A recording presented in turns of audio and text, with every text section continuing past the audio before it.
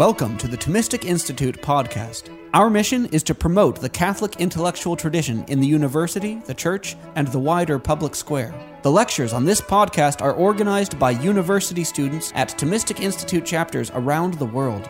To learn more and to attend these events, visit us at ThomisticInstitute.org.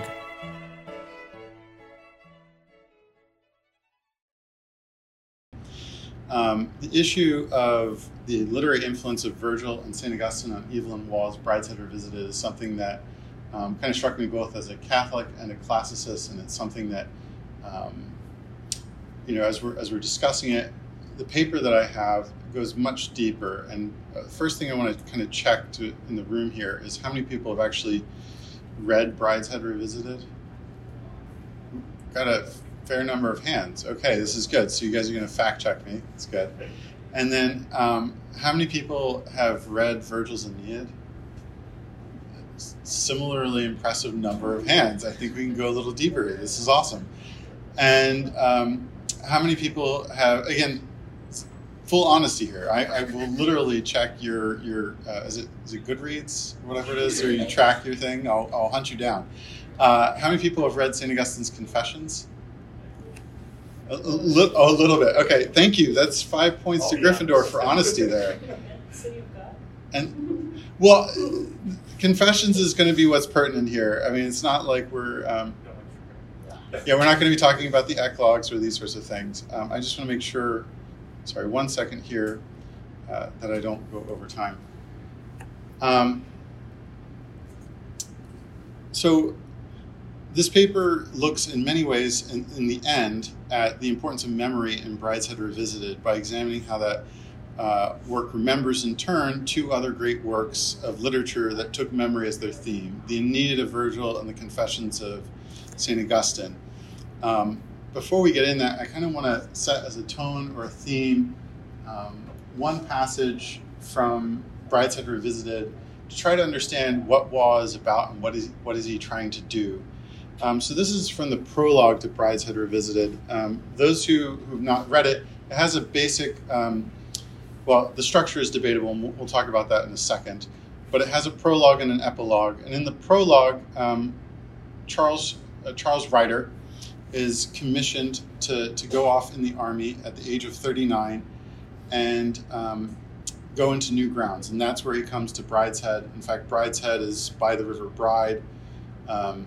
So Brideshead is actually the source and the font, right? So those of you who've read the book, the fountain, right, is the actual, this is debatable, and we can talk about this, whether or not that fountain actually is the head of Brideshead, right? So thinking about it as the source of that water.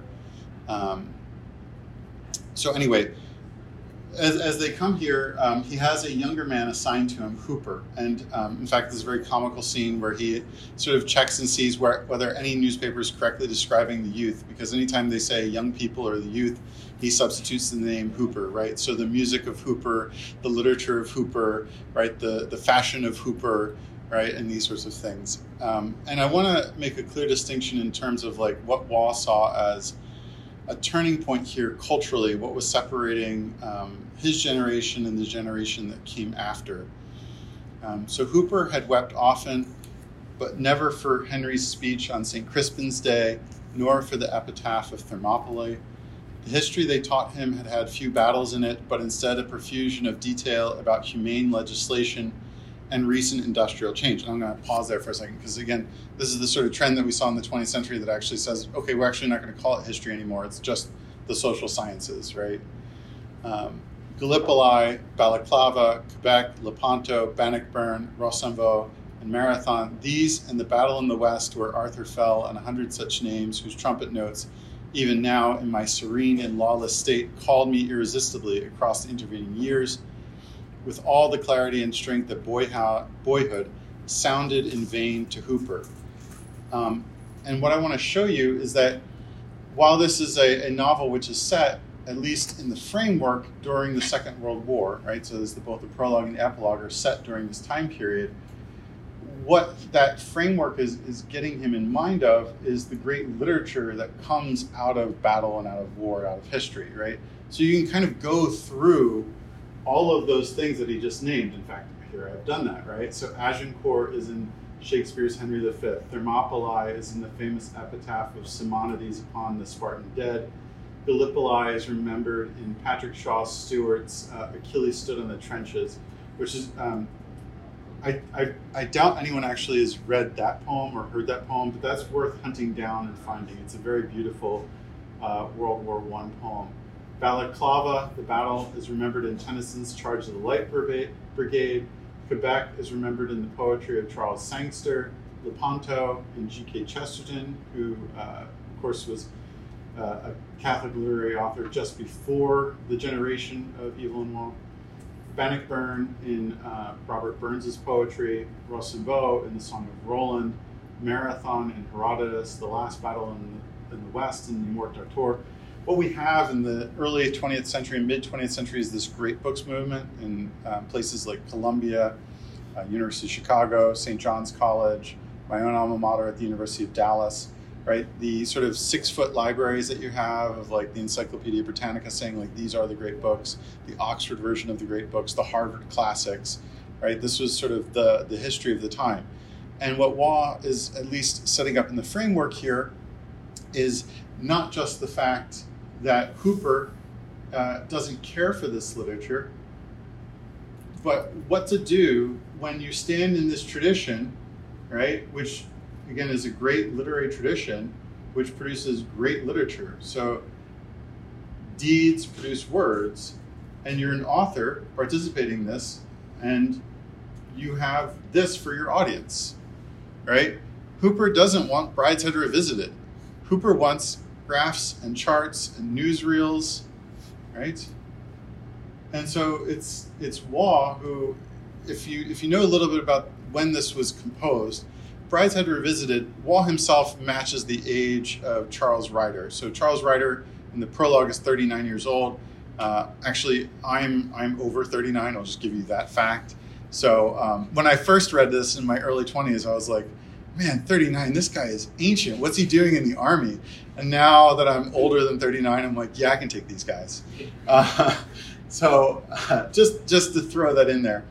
But Waugh, just like myself, overestimates just how healthy and connected he is to that 20-something-year-old man that he was. So during jump training for paratroopers, the author, Waugh, made a bad jump off of one of the platforms and broke a leg, and he was laid up as he was waiting for the leg to heal. And this is how Brideshead Revisited first came about, as he was doing this long therapy and healing himself. And we're going to go through sort of like what he's doing here, because I imagine here that what he's doing is trying to set himself down here, right? That what you have is World War II and Evelyn Waugh, Brideshead Revisited. Now, arguably, and you'll see, and we'll talk about, he becomes dissatisfied with Brideshead Revisited, and he writes what I argue is actually a better trilogy, a better book, which is the Sword of Honor trilogy, which is worth your time to go read. And I would say that is the great epic of the Second World War. But this is still a great book. Before we go into the major theme of memory, I just want to show you some very obvious connections between the books that we're talking about, so that when I bring in the theme of memory, it's not like, oh, hey, memory is really important in Virgil and memory is really important in St. Augustine. It's very obvious that Waugh is thinking about these books, and that's why we're, it's not just taking random books about memory. They're influences, key influences. The author's note to Brideshead Revisited famously begins, I am not I, thou art not he or she, they are not they. And one of these things is that at the time, there were famous people. Waugh was part of this beautiful young people set. This is the age of W.H. Auden and other people who are making a splash in England.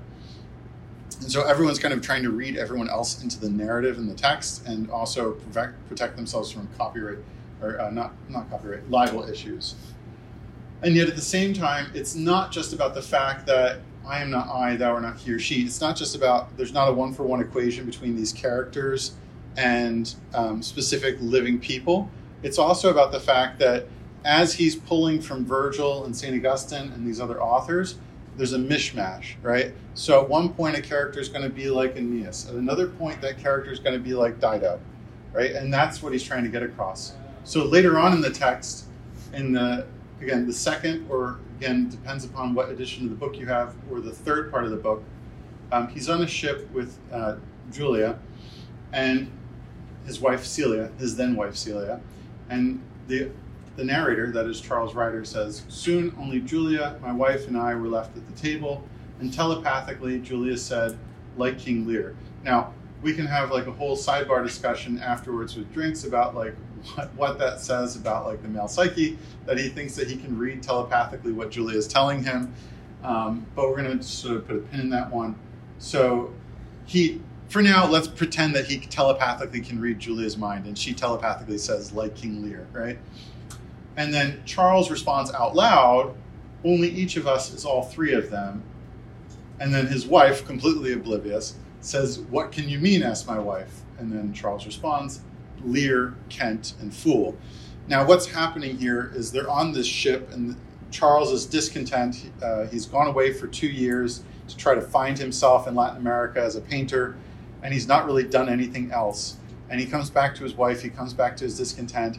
Again, one of the things, if you start reading that chapter, the children that are referenced from that marriage are always Celia's children, her children, the children, never my children.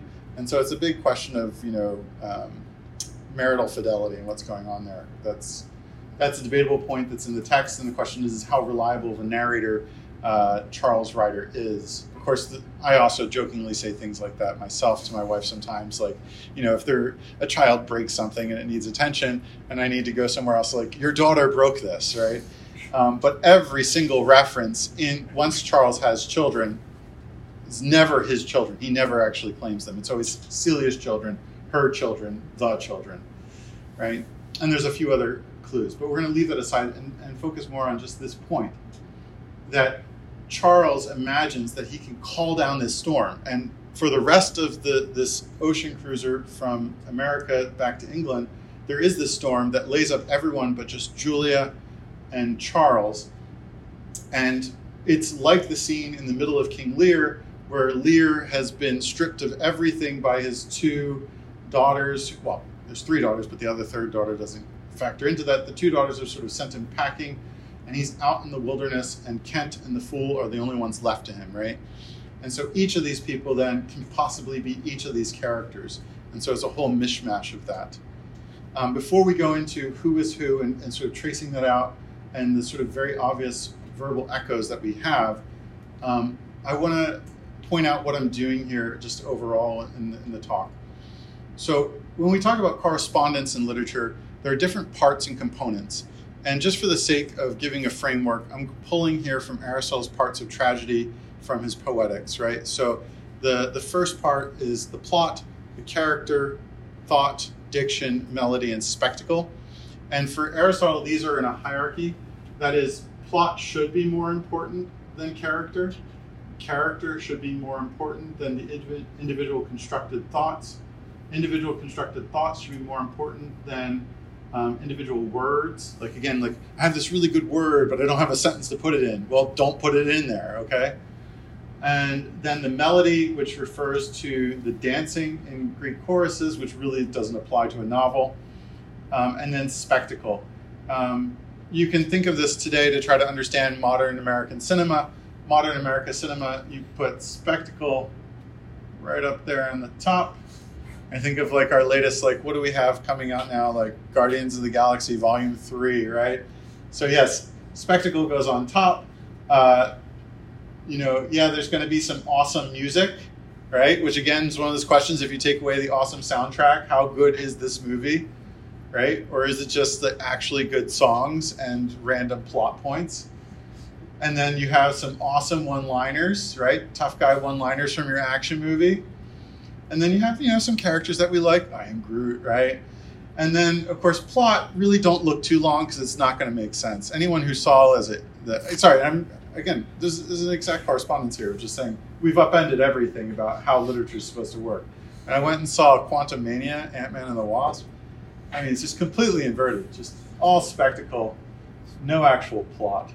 And the plot device, anyway, this is not a talk about that. That's for an after lecture. So I'm going to show you some crazy charts now, right? Sort of laying things out. It sounds like a lot of people in the room have actually followed along and read some of these things. I didn't ask how many people had read Homer. I'm assuming all of my classics nerds, fellow classics nerds, I'm a classicist, have read their Homer. And one of the very obvious things in Homer is that the Homeric question, right? So I'm putting here sort of two color codes, right? The Iliad in red, which is, again, either written before or written by a wholly different Homer. Who is Homer? I don't know. We're not going to get in touch that, right? That's a centuries-long debate. So we have the Iliad, and then we have the Odyssey. So the Iliad, in turn, inspires and parts the Odyssey. The Odyssey has some obvious callbacks and references to that. But then what we have in Virgil is this echoing of the Iliad and the Odyssey, but an inversion of in the order. Right, so those of you who are Latin students, the famous first opening words to Virgil's Aeneid, Arma virumque cano, right? So I have a classicist in here. What is Arma virumque cano? Yes. I sing of arms and a man. I sing of arms and a man, right? And what you have here is an echoing back to the first lines of both the Iliad and the Odyssey, right? So the Odyssey is going to start with the man on air, right? So this is the polutropos on air, or the andra, which is Odysseus, and then of course Iliad is all about the arms and about warfare, right? And the odd thing that you have is that in the Iliad, it's the battle before Troy, and of course it's not all of that. I remember as a young boy in middle school, which I was that kind of kid, my mom gave me an Easter basket copy of the Iliad and the Odyssey. Imagine that as a 7th grade present.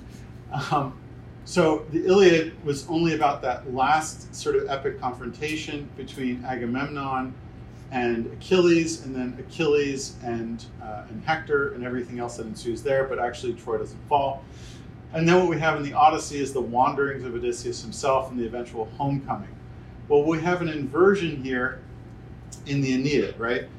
There's more concern with the female and female relationships in the Odyssey than there is in the Iliad, even though Briseis and Helen do feature in the Iliad. But in the Odyssey, in this section that we have in books 1 through 6 of the Aeneid, which retells all the wanderings of Aeneas around the Mediterranean and the relationship between Aeneas and Dido.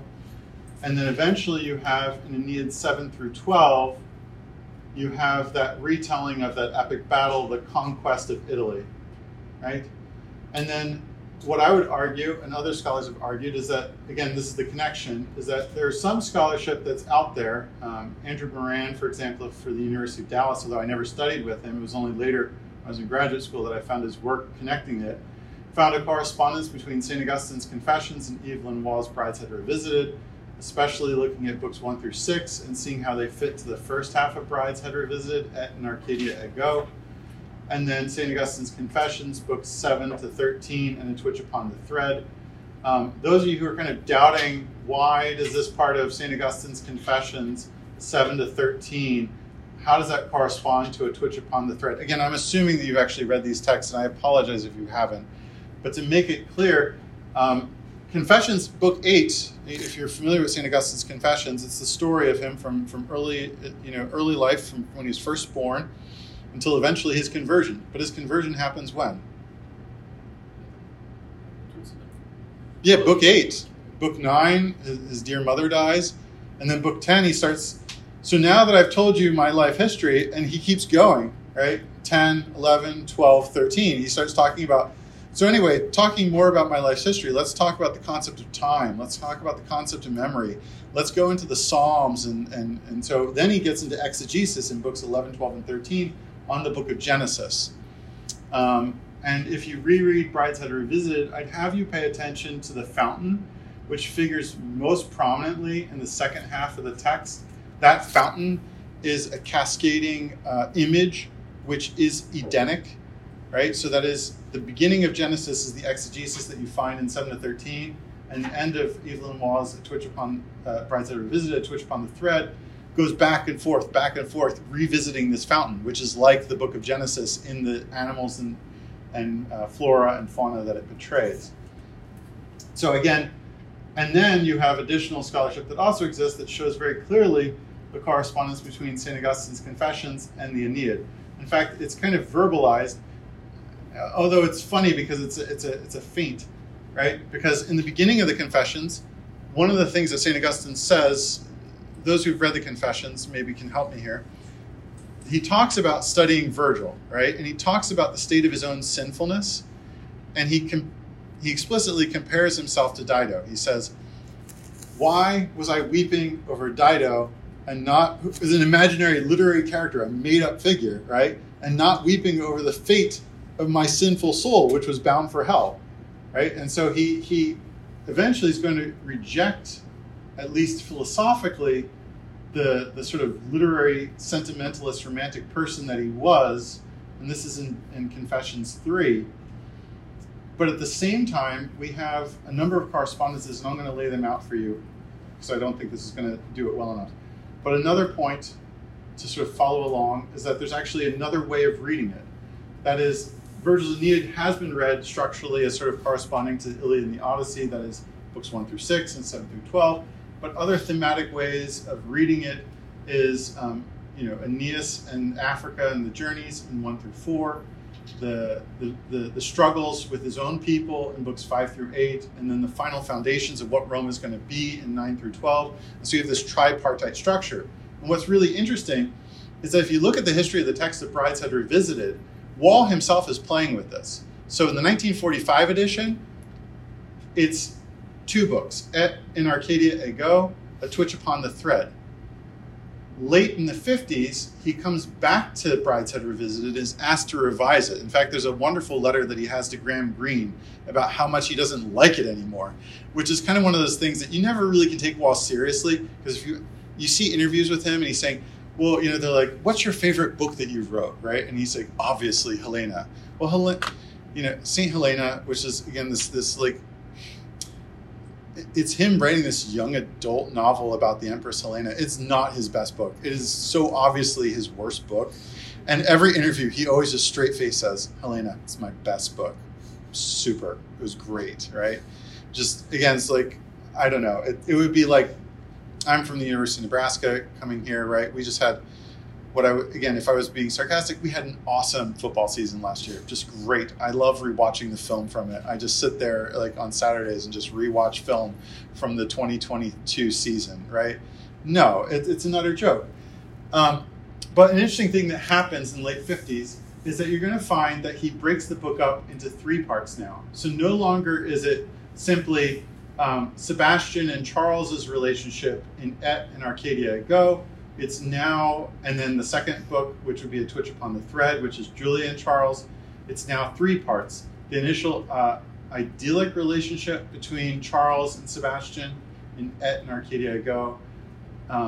Sebastian's leaving and Charles's search for him, and Brideshead deserted. And then now a 3rd book, A Twitch Upon the Thread. So it's a new structure given unto all of this. And I really, for time's sake, I'm not going to go into it because I think there's a little more fascinating things that we can do in terms of actually looking at the characters and see how they connect.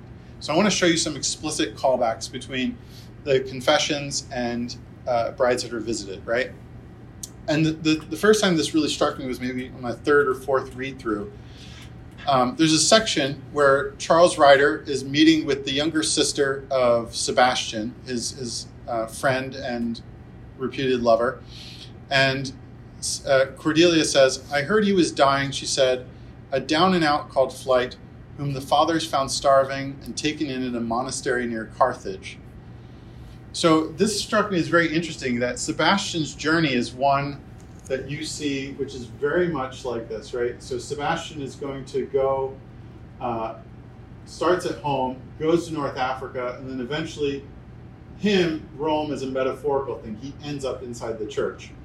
So same too with St. Augustine, right? Starts here, journey from his original birthplace, then to Carthage, then to Rome, and even book 9, right? We end with Monica and Augustine in Ostia Antica, right?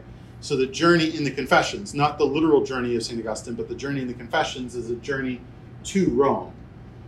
And so too with Aeneas, right? So this is what happens with Sebastian.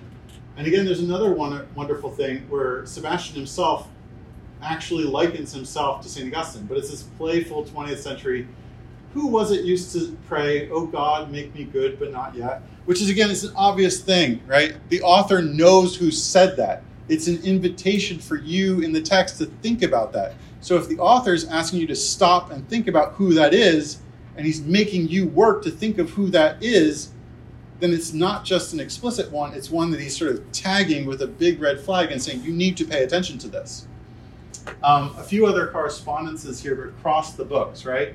So you have this goddess mother for Aeneas, like Venus. You have the saintly mother, Saint Monica. You have the pious mother in Lady Marchmain, right? We have the father insisting to Aeneas that he carry the Lares and the Penates, that is, gods who are sort of separate and different. From those of you who are classicists, right, we know the Lares and Penates are kind of, they don't really kind of fit into some of the normal things that we think of in the nice Percy Jackson Olympian type stuff, right? And so it's this older, stranger, more pagan in some ways divinities. And then we have in St. Augustine the insistence of his father on the classical education that he receives in Medora. And then this interesting thing where if you read the book, again, the Flight family, the Marchmains, are a Catholic family, and so they normally send their children off for Catholic education. But in the case of Sebastian, Lord Marchmain put his foot down and insisted that Sebastian be sent off to Eton to receive his, what a Catholic at least would perceive as his pagan classical education, right? We see the alcoholism, which is a running theme in between these two stories, other correspondences. Again, so Augustine is going to end up in a monastic community outside of Carthage. Sebastian's going to end up in a monastic community outside of Carthage. Of course, for the saint, what happens is these other people come along, and it's one of these fascinating things. And again, study patristics. Read St. John Chrysostom, where he talks about this. Like, there's a danger if you're like a eloquent young man of just walking down the street, people going and be like, we're going to make you a bishop, right? So you have to be very careful. And this is what St. Augustine fell victim to, right? All right, I put that jokingly. But St. Augustine's sort of raised up to bishophood, right? He wants to be like St. Anthony. He wants to hang out with his friends and read and be a monk. Instead, he's raised up to be a bishop. And then you have this 20th century inversion, sort of, or perversion of it, right? Where what we have is Sebastian, the alcoholic, who goes and seeks a monastery pretty much where St. Augustine went and sought a monastery. But instead of being raised up to a bishop, he's so drunk and so ill and so useless that they just make him a porter. And yet he becomes sort of like this saintly porter. He's a drunk, he goes out and drinks, and they know that, but then he comes back. And in fact, we have actual saints that we have in the church, and I forget the name of it right now. Yes, thank you. Yes, exactly. Where we have this tradition. So, or what you would think of, and again, another great book, but it's more recently in the Orthodox tradition in Laurus, right? The tradition in the Orthodox community of the Holy Fool. But again, I am not I, you are not he or she, right? And so Charles is also both Aeneas and Augustine. And I would say that there's a different way in which they all correspond, right? So all three I would indict as ciphers of characters, right? That like you just can't really pin them down of who they are. The first time you meet Aeneas in the Aeneid, he's just down on the ship praying that the gods will save him, right? Not really a huge heroic person, yeah? And St. Augustine as well. I mean, so many of the characters in the Confessions are actually the interesting ones, right? They're the ones who actually drive and promote what's going on here. The thinkers and the people. And so too with Charles. Charles is a complete cipher. He just takes his personality from other people, right? You can kind of tell that if you kind of are attuned to like early 20th century decor. He starts out college as kind of that kid who puts up Van Gogh's Starry Night poster on his dorm room wall. And then he meets Sebastian, and Sebastian teaches him how to dress and how to walk and how to talk. Of course, this is like the sort of stuff that's actually been made into horror films, right? Of like that person who like starts to, was it the talented Mr. Ripley? Yeah, exactly. So again, it's like a horror version of Brideshead Revisited, right? Charles doesn't go around murdering people. He just abandons his wife and children. So again, we have So one way of reading the mother situation is, again, the saintliness of them. Another way of understanding it is the absenteeism of the mother, right? So in Aeneas, you have this absentee mother, again, who, if you read the Homeric hymn to Aphrodite, she conceives Aeneas with Anchises, and then says, okay, I'm going to go have this baby, see you later, right? She's going to give it to wood nymphs, and then when the wood nymphs have raised it, then give it back to Anchises, and she'll kind of pop in and out.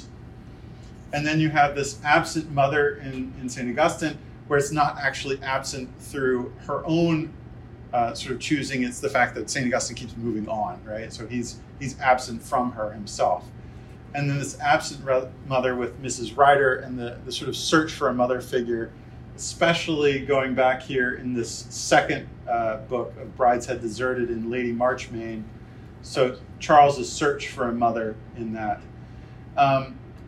Again, the fathers and their insistence upon the classical education, you have that in Aeneas and Augustine.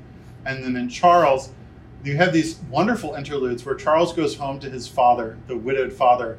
And if you pay attention, what he does is he studies Etruscan antiquities.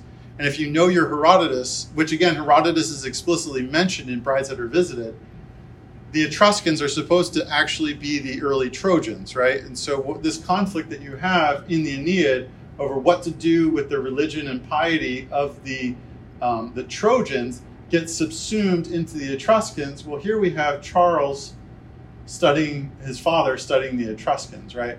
All of them are finders of Rome, right? Of religion or of the actual place. Aeneas is going to abandon Dido. Augustine is going to abandon his mistress. Charles is going to abandon Sebastian, then Celia, then Julia. In fact, there's a wonderful correspondence between the Aeneid and Brideshead Revisited when Charles goes back to find Sebastian drunk in Africa with his new lover, Kurt. And Sebastian pretends not to know Charles, which is eerily similar to the moment when Aeneas goes into the underworld and finds Dido, and Dido is with her first husband and ignores Aeneas. We have other correspondences with the son. We have the estranged son Ascanius, or also called Iulus. There's also a little joke here in Brideshead Revisited where we can't quite tag down the name of Charles's son. Celia calls him John John. Charles has no clue who John John is. And then, of course, there's Adeodatus, which is a little different of a relationship because Augustine actually did love that relationship.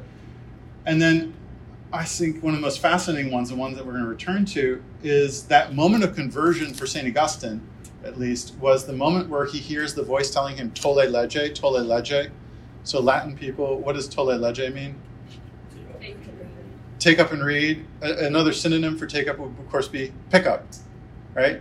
And at the end of the novel, and we'll come to this later, Charles, when he is leaving Brideshead and has this conversion moment, he hears some voices off in the distance saying, pick 'em up, hot potatoes, right? Now, it's a totally ridiculous thing, but there's this weird moment because the moment before he hears them saying, pick 'em up, hot potatoes, he's contemplating in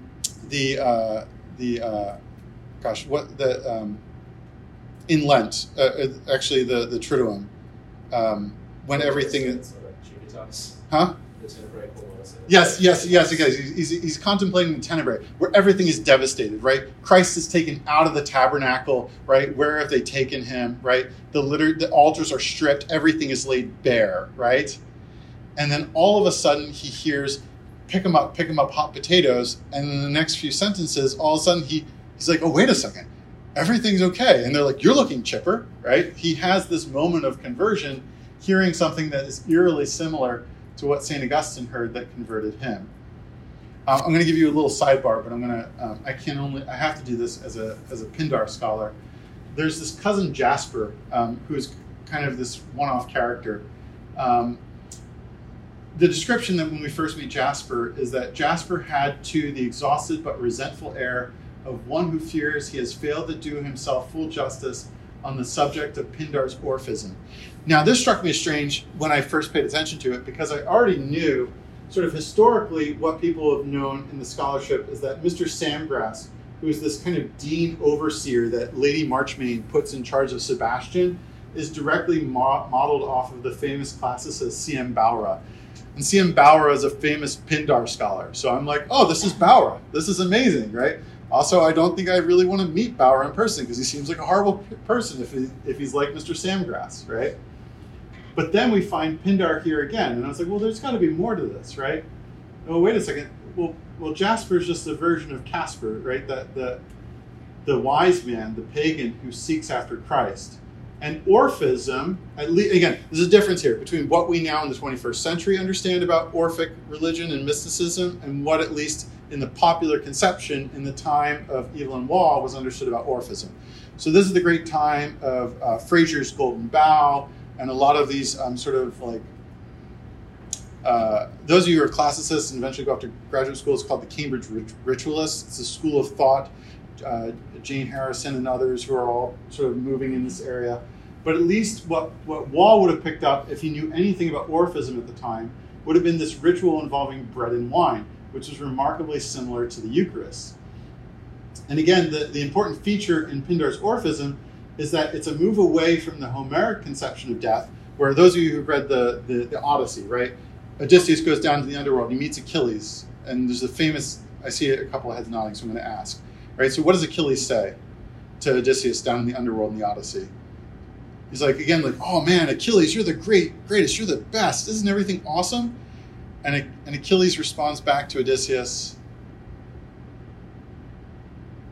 He says, I would rather be the lowest serf, right, on a farm than be king of the dead, right? So for Homer, there's no really great afterlife, right? This is kind of a known thing. And yet in the Orphism that we find, which is really, as a Pindar scholar, it's dealing with sort of the Pythagoreanism and mysticism that we find in the island of Sicily. And the question is how much of it is Pindar and how much of it is the person that he's writing the ode for. But either way, there's this early belief in an afterlife. And then, of course, again, for those of you who are going to take my Memes 101 class, IRL, in real life, we have belief in the resurrection, right? So this correspondence here between these two things. So again, I'm just trying to build up all the character connections, but the bigger issue that I find, and the more interesting issue that I find, is that all three works. So again, if you're with me here, and I think that there's enough evidence here of explicit correspondence of going to Virgil and going to St. Augustine, is that all three works take as one of the core themes of it this idea of memory. So in the beginning of the Aeneid, you have this invocation of the muse. And of course, the muses, do we know who the muses are? All 9 muses are daughters of what goddess? Artemis? Not Artemis. Mnemosyne. Mnemosyne. Yes, exactly, the goddess of memory, right? So memory gives birth to the muses, right? So there's a connection here between memory and the imagination. It's one that's explicit in their beliefs, and it's one that we should think about here. So muse remind me of the causes. So why are the muses proper goddesses to invoke when you're talking about reminding you things? Because they're the daughters of memory, right? So there's again, we're not going to go into it, but there's so many instances where Virgil's playing around this idea of memory.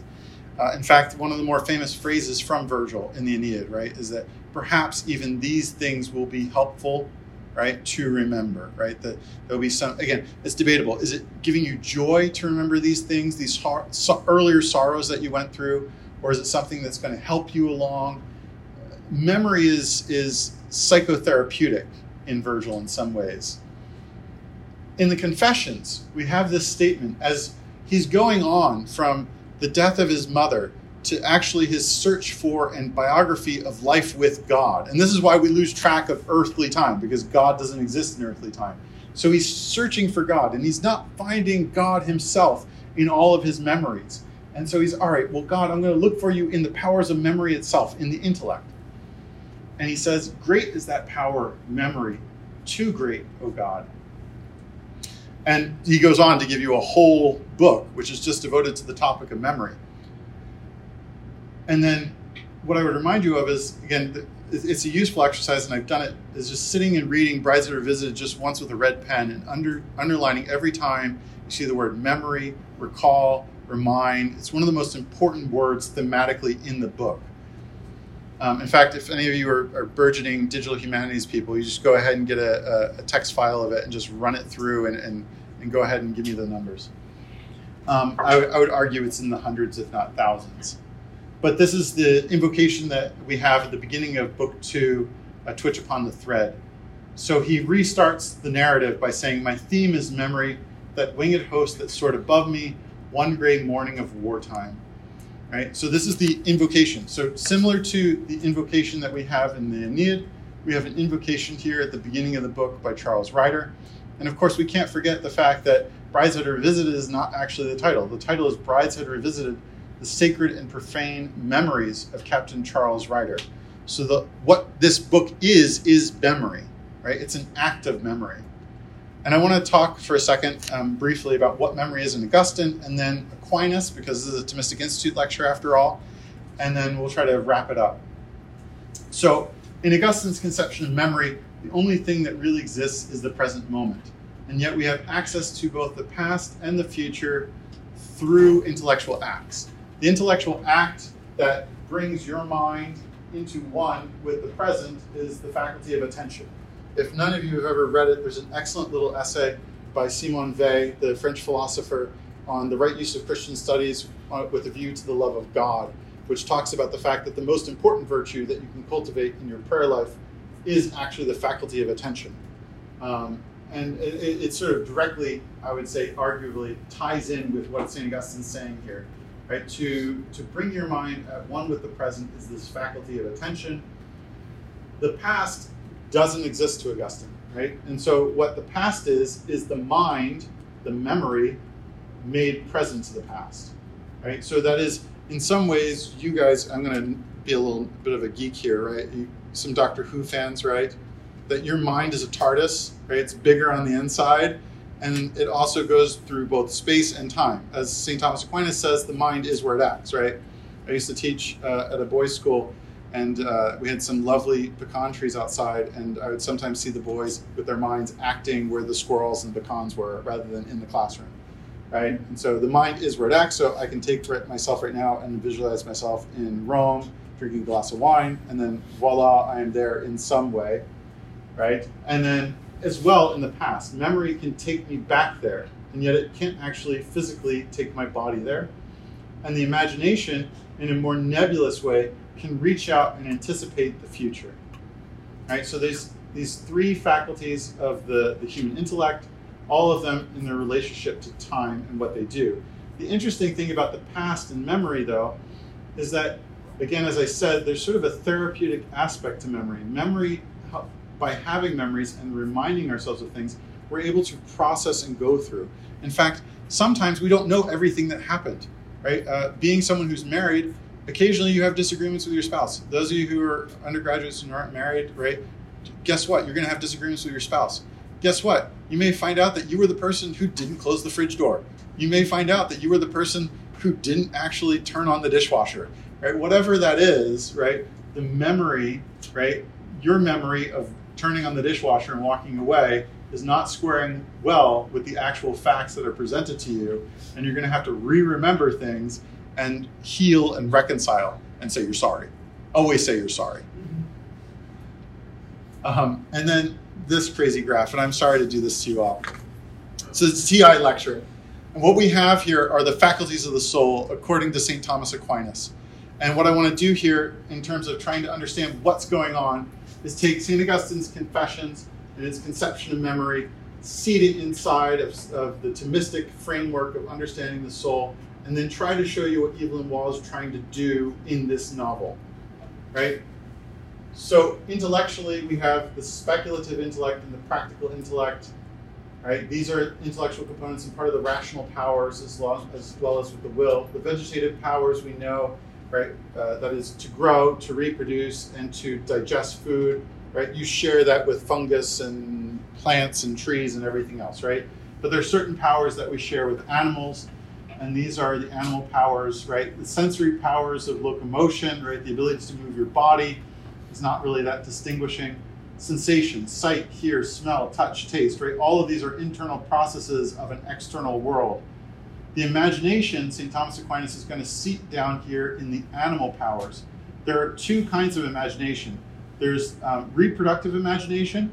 Now, reproductive imagination here is less sexual and more understanding of reproducing a sensory experience, right? So anyone have a dog?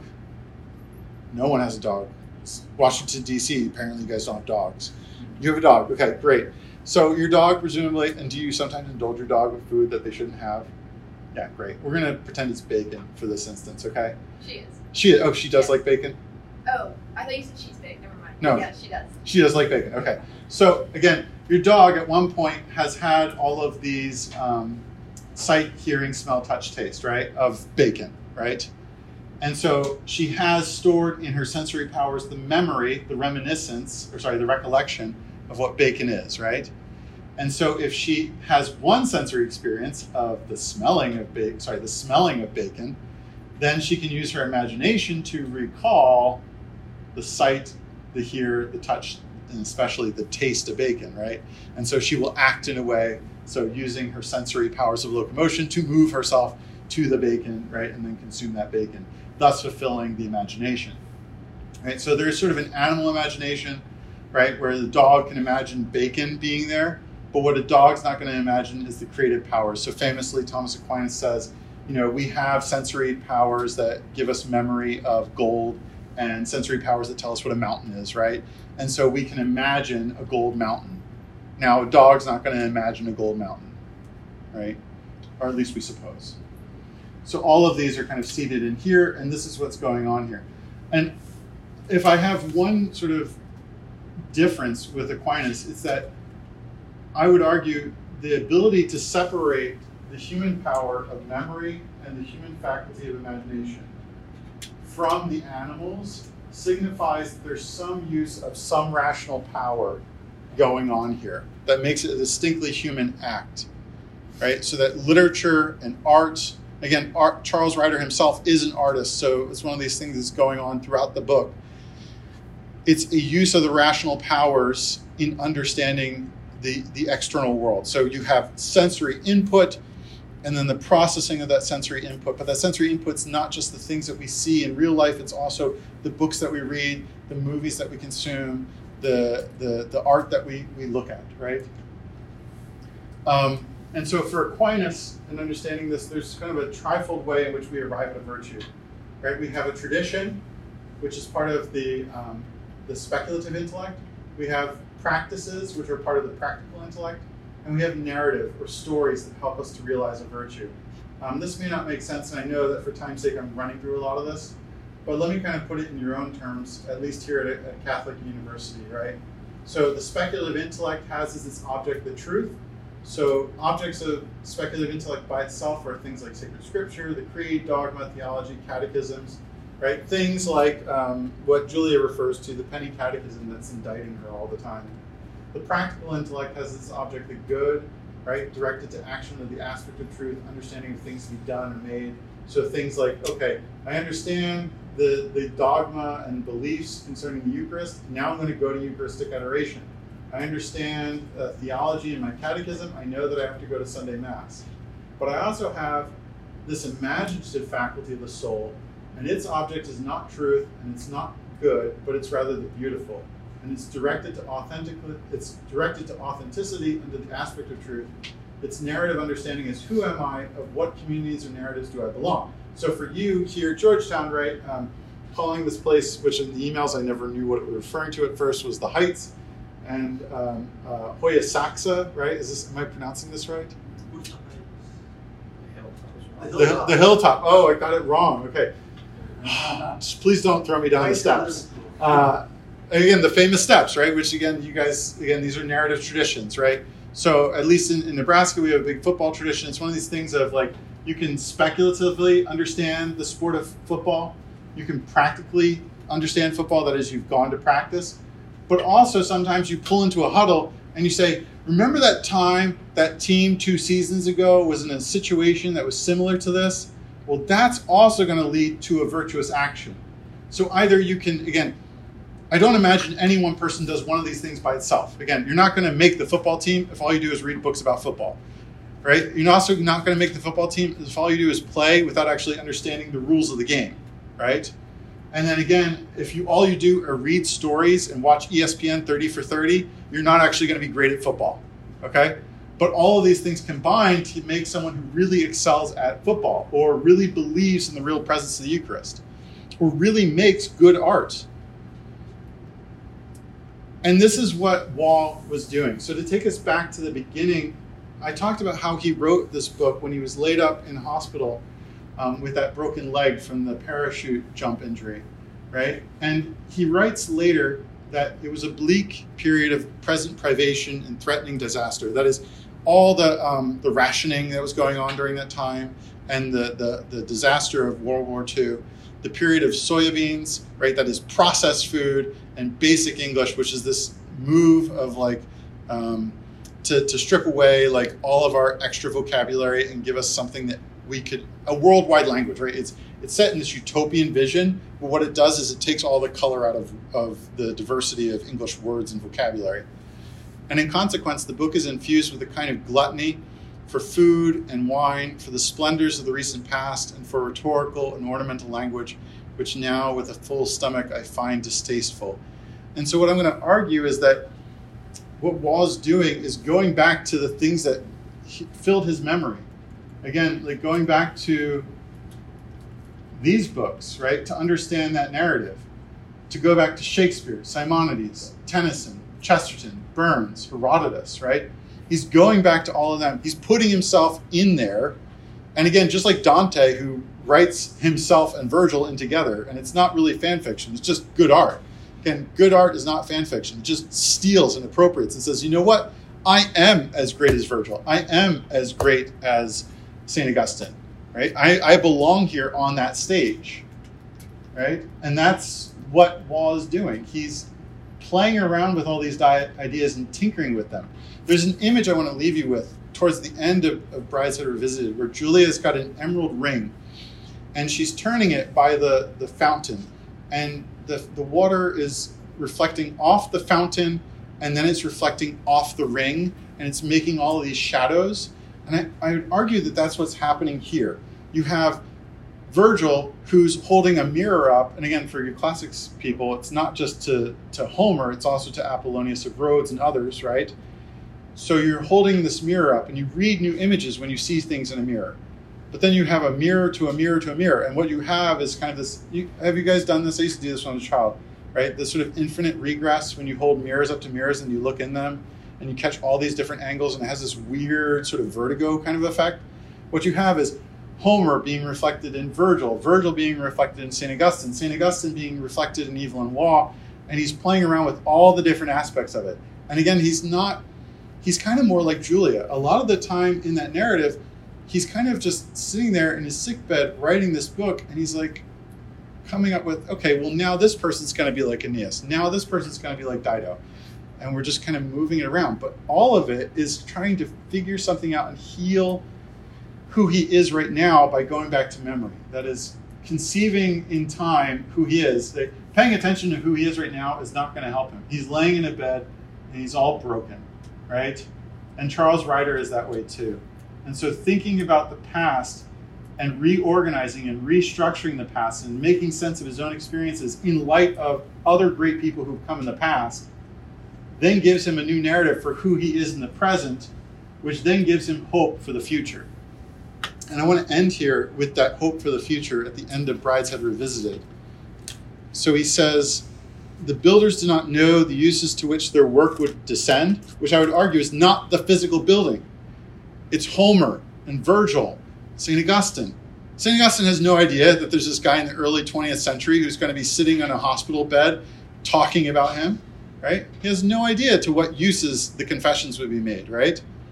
They made a new house with the stones of the castle. Year by year, generation after generation, they enriched and extended it. Year by year, the great harvest of timber in the park grew into ripeness, until in sudden frost came the age of Hooper. The place was desolate, and the work all brought to nothing. And this is from the Tenebrae service, right? Quo modo sedet sola civitas. Vanity of vanities, all is vanity. And yet I thought, stepping out more briskly toward the camp, where the bugles after a pause had taken up the second call and were sounding, pick 'em up, hot potatoes. And yet that is not the last word. It is not even an apt word. It is a dead word from 10 years back. Something quite remote from anything the builders intended has come out of their work, and out of the fierce little human tragedy in which I played, something none of us thought about at the time. A small red lamp flame, a beaten copper lamp of deplorable design, relit before the beaten copper doors of a tabernacle. And what he's saying is, again, Virgil doesn't have to know about Catholicism, right? He has the castle, and St. Augustine took that castle down, and he reused the bricks and built a new foundation. And what I am experiencing now in the 20th century is the guy who's going in there and saying, St. Augustine, this is great, but all I have is the 20th century. I have processed food and soybeans and basic English. But you know what's still there? I have that thin red flame that's still beating there, right?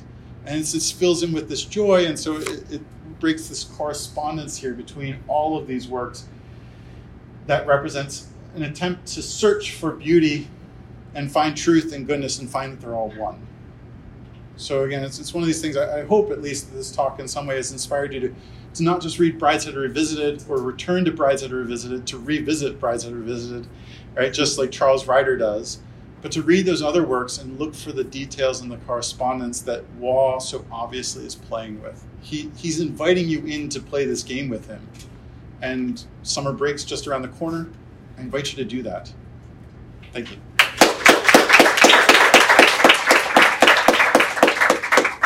Thanks for listening to this lecture on the Thomistic Institute podcast. The generosity of people like you makes this podcast possible. If you enjoy these talks, please consider showing your support at www.thomisticinstitute.org/donate. Your donation of even $1 helps us reach more college students and many others with the powerful truths of the faith, and it ensures that we can keep publishing top-notch lectures on this podcast. Thanks a lot.